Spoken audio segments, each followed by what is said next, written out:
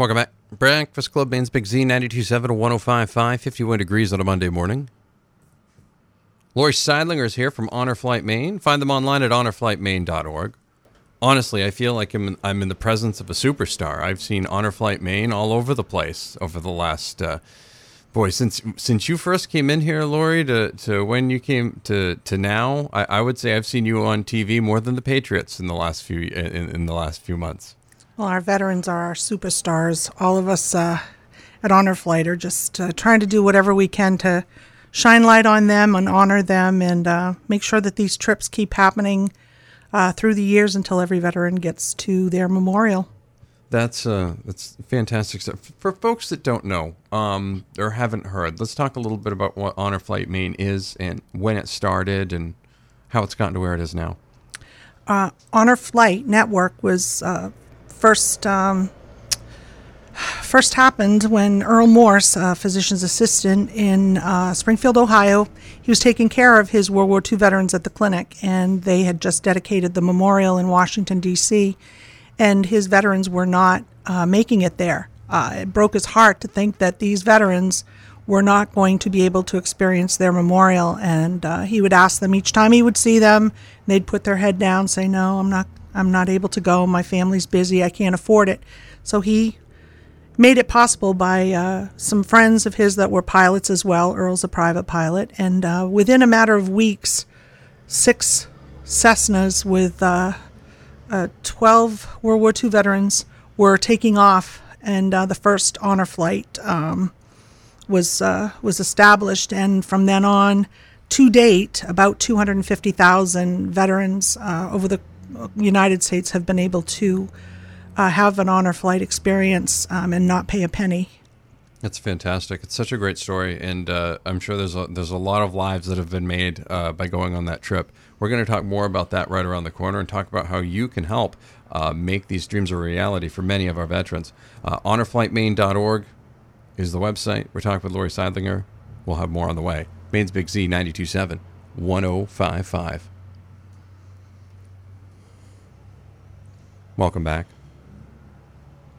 It's the Breakfast Club, Maine's Big Z, 92.7 and 105.5, worldwide at the all-new mainsbigz.com. Laurie Sidelinger is here from Honor Flight Maine. Trip day is Friday, October 27th. That's the big day. That's this Friday. Yeah? You excited? 99 on board, right? Yes, we've got 46 World War II and Korean War veterans and 46 Guardians. That will make the trip. That's confirmed. My list has changed numerous times over the course of the last few weeks. Unfortunately, we've had some veterans that have been ill and that are very disappointed that they can't make the trip. And we've got one at Togus right now, Mr. Petherbridge, that we'd like to say hello to, his family. Really disappointed that he couldn't make the trip, but we were able to visit him and give him some, and honor him and present him with some gifts that... So we try to do whatever we can for those that can't make it. It's fantastic that you're able to do all of this, and you're going to be placing a wreath as well at the tomb? Yes. During this trip on Saturday the 28th, we were given the privilege of presenting a wreath at the Tomb of the Unknown. So 4 of our veterans will participate in this incredibly emotional ceremony. We'll be there at Arlington for the changing of the guard. And it's a very moving experience. Worcester Wreath, Karen and Maura Worcester with Wreaths Across America have been generous and so kind to send us a wreath each time. So there's a Maine wreath that's being presented at the Tomb of the Unknown. You get a lot of family members that go on this thing, and there's a lot of folks that make this stuff happen. What goes into a trip, into planning a trip and getting it all together? It starts at the application and just getting the word out there. Family members that hear about it, WCSH and WLBZ have been great to us to just get the word out media-wise and to try to find these veterans that are in every nook and cranny of the state of Maine, a lot of them up north, and we need to find them. get an application to us, either online or help them fill it out. If we can't find them, then we can't offer this to them. And it's been a challenge, but we're hopeful that in the spring we'll have a trip of close to 100 again. And we get the applications in, we review them. I take a look at them if there are any extenuating circumstances with their medically, which most of these folks are 85 and up. So their medical needs need to be attended to, and the safety of these veterans from the time that they get to the Portland Jetport, from the time they leave home until they get back home, is of utmost concern of ours. And it's so we make sure that we have all their needs met, whether it be distilled water for their CPAP machine, whether it be oxygen, whether they need special food or insure. We look at these applications and make sure that we pair them with someone as a guardian that can attend to their needs 24/7, or a family member that wants to go with them as their guardian that can step up and take care of them as well. Laurie Sidelinger is here from Honor Flight Maine. Find them online at honorflightmaine.org. We'll have more on the way. It's the Breakfast Club on Maine's Big Z, 92.7, 105.5. It's the Breakfast Club, Maine's Big Z, 92.7, 105.5, worldwide at the all-new mainsbigz.com. Laurie Sidelinger is here from Honor Flight Maine. Find them online at honorflightmaine.org. They got happening this weekend, Friday, October 27th through Sunday, October 29th. Do you guys do some cool things over at the Jetport for that, both to and from, correct? The send-off is primarily, everybody meet and greet, make sure that their boarding passes are accurate, they get their license, they get their hat and their sweatshirt, and so we settle in for a guardian training and then get prepared to go up through security.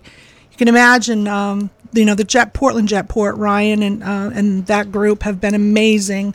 Imagine 99 people going through TSA, and half of them are in wheelchairs. So it's been a partnership that's grown really close over the last couple of years. The send-off is a great time for everybody to meet and settle in and build the excitement of going on the trip.